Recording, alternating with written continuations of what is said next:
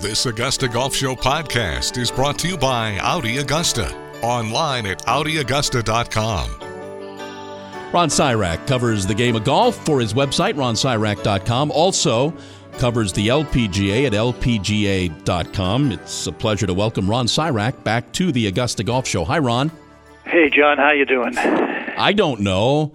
I have no idea. Where do you even start? We had heard here something had been going on for the last week or so. And I'll tell you this. We thought the whole time here in Augusta that it would be no spectators. They do a tournament, but no spectators. I'm curious because now we're in the shell of living here. What were you hearing? Well, the main thing is if there's any event that could wait as long as possible and still pull it off, it is the Masters in Augusta National, just because of how amazingly well organized they are and the resources they have at their disposal. But I think once the dominoes started to fall, once there started to be cancellations, and once just widespread cancellations across the full spectrum of everything, and then once it sort of became clear that we really don't know how long it's going to take for this all to play out, it sort of made. I was not surprised when the decision finally came, but I was also not surprised that Augusta was one of the people who could hang in there as long as they did. Now they say it's a postponement. They will tell you they have all hopes and aspirations of doing this some other time. I'm not sure when some other time is. I don't think they know yet when some other time is. Give me your thoughts as to, if you've had the chance to think about this, how and where you could see them squeezing this in. Well, first off, I think that Augusta National and the Masters has a lot of influence in determining when some other time is. I think that when they figure that it's they can fit it in, they can make it work, everybody will accommodate themselves to do it. That said, when the course opens back up in the fall, looks like it might be the best time for it. Could they do it in October? And it would certainly be a very, very different feel and different event to have it at that time of the year and not during the glory of spring coming into full bloom. But that's a time that works into all the competitive schedules, and it's a time that works into the Augusta National Club schedule. I'll tell you this, though, and we're going to dig into the weeds. I apologize for the non-agronomists that are listening. If they do it then, I'm thinking it's Bermuda grass. Now, the greens, they'll do all that they can to maintain those greens through the summertime, and I have no doubt they'll be able to do that, frankly. But the ryegrass, I've played the golf course in the fall, and frankly, the ryegrass is a little scruffy at that time of the year. So I'm thinking this thing might be played on Bermuda. Well, and it would certainly change the look of the tournament, and believe me, the look of the Masters determines the way that a lot of golf courses want their golf courses to look, and so it would be very different then, and I think it would play very differently then. And you would know that better than me if you played it at that time of the year too, but. The other thing that I know from, and this would have been my 31st Masters, the other thing I know from all the Masters that I've been to, nobody does a better job of being able to control and determine playing conditions than Augusta National Golf Club. And, I sort of figure they could figure out a way to play that tournament in the middle of December and still have the greens running at 13. And then the stuff that's way above the pay grade you and I have, just the incredible logistics that would go into, the volunteers, the gallery guards, the food, all of that stuff that, usually sets aside the first full week in April. They're going to need everybody to ramp up. I mean, to your point, and we think this here, if anybody can do this, they can do this, but it's still a monumental task. Well, my heart breaks for the economic impact this has got to be having on Augusta. I know I spent yesterday I canceled 4 hotel rooms, 3 rental car reservations, 2 airline tickets, and I'm just one of probably millions of people who are doing that. The house that I stay in with a bunch of other people in Augusta is a 5-figure a week house, and times how many.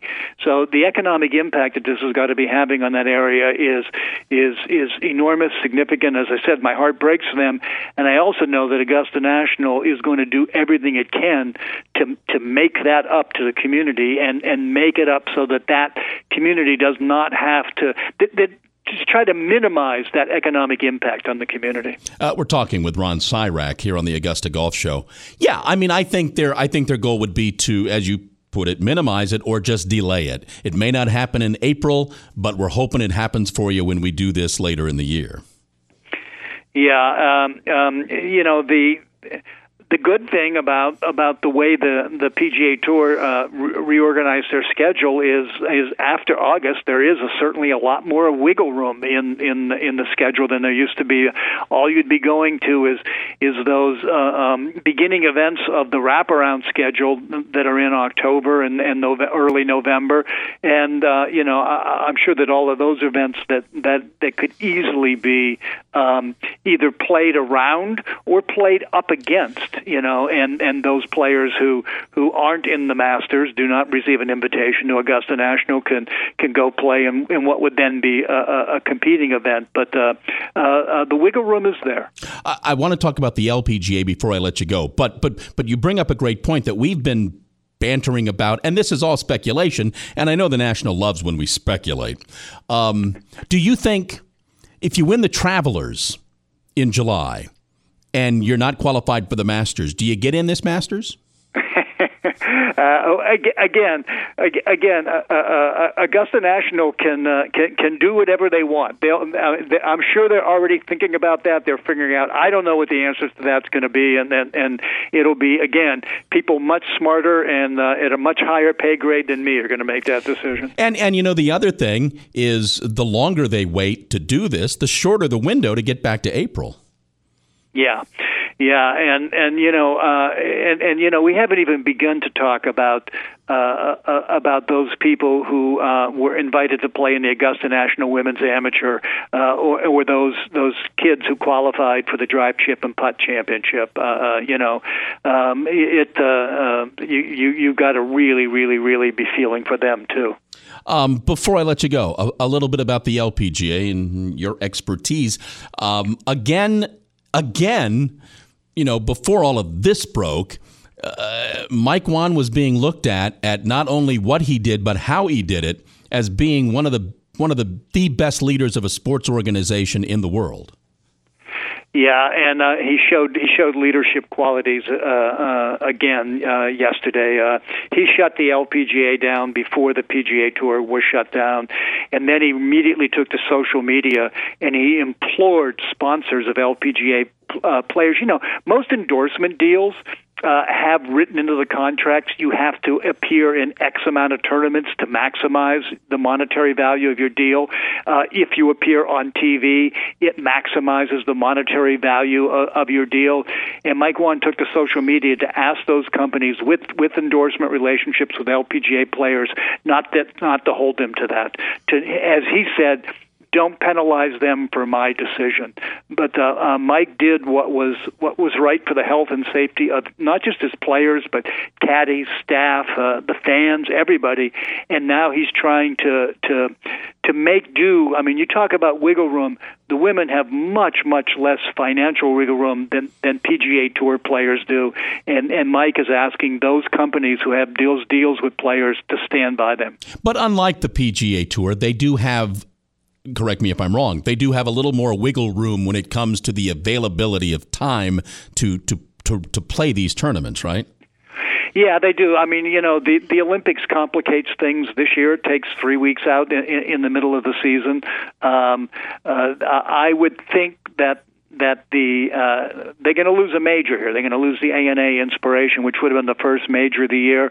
I look for that to go to the fall sometime, September, October, somewhere in there, and that would then mean the first major of the year would be the U.S. Women's Open, which is that will end that first weekend in June, 2 weeks before the men's U.S. Open. I think that we have to assume that by then everything is settled down and we're back to some sort of form of normalcy.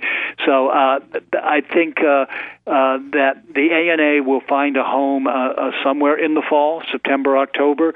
The other tournaments that they're going to lose, I'm not entirely sure what's going to happen with them.